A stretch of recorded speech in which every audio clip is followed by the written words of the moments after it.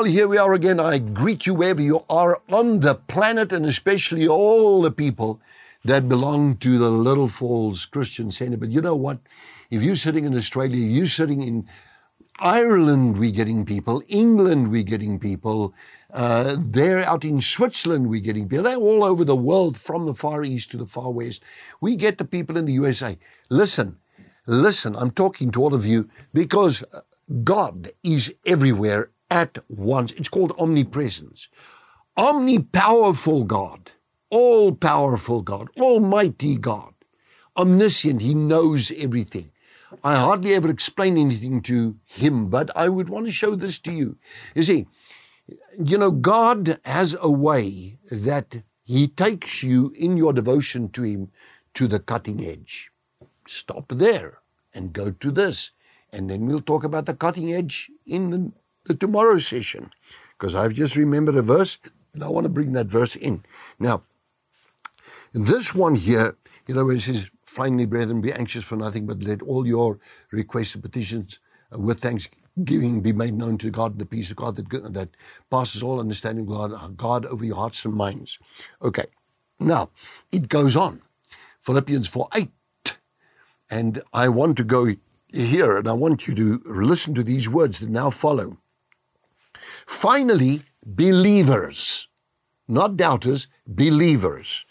Whatever is true, whatever is honorable and worthy of respect, whatever is right, whatever is confirmed by God's word, VIP,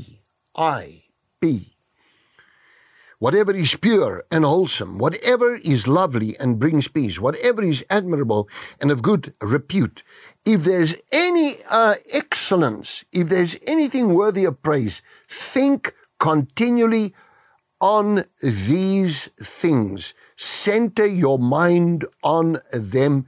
Implant them in your heart. Now, life in the cutting edge works like this. I have got to take control of these thoughts in this mind here, and that's exactly what I do. I have a thing with the prophet Enoch. I have a thing with his references in the Bible, how he walked with God and then he was not because God took him. Enoch is one of the people in Hebrews 9 that's mentioned as a man of faith, and again, the same testimony given of him. We read even in the book of Jude that he prophesies the recoming of the Lord with the time of the Armageddon, when the Lord comes from heaven above and the armies of heaven follow him. Now, the thing is, people think trouble. Worry and anxiety, as I've said, the anxiety reaction that follows worries and concern and shocking news and this goes wrong and financial problems and whatever, causes the mind to go to a blank spot. So if you live life on the cutting edge, you're living it in the straight and the narrow. You're living with God, and your life, your entire life is holy to God. That's my life policy. That is the philosophy of my private life.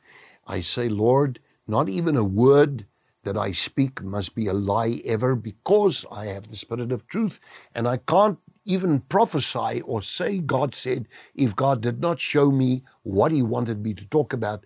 I have to be sure that whatever I do it according to his word. My mind, every thought must be captured to the obedience of him. 2 Corinthians 10, verse 3, 4, and 5. And so, Father, I thank you right now in Jesus' name. I talk about this capturing every thought. Help your people to capture every thought to the obedience of Christ Jesus. In Christ our Lord, there is victory. Continue in the word, and you are his disciples. Amen. God bless you. See you tomorrow. Did you enjoy that? We would like to connect with you and share much more with you. Just click on the link below and follow there, and it'll open up a whole world, a whole new experience of great things of God just to bless you. We love you.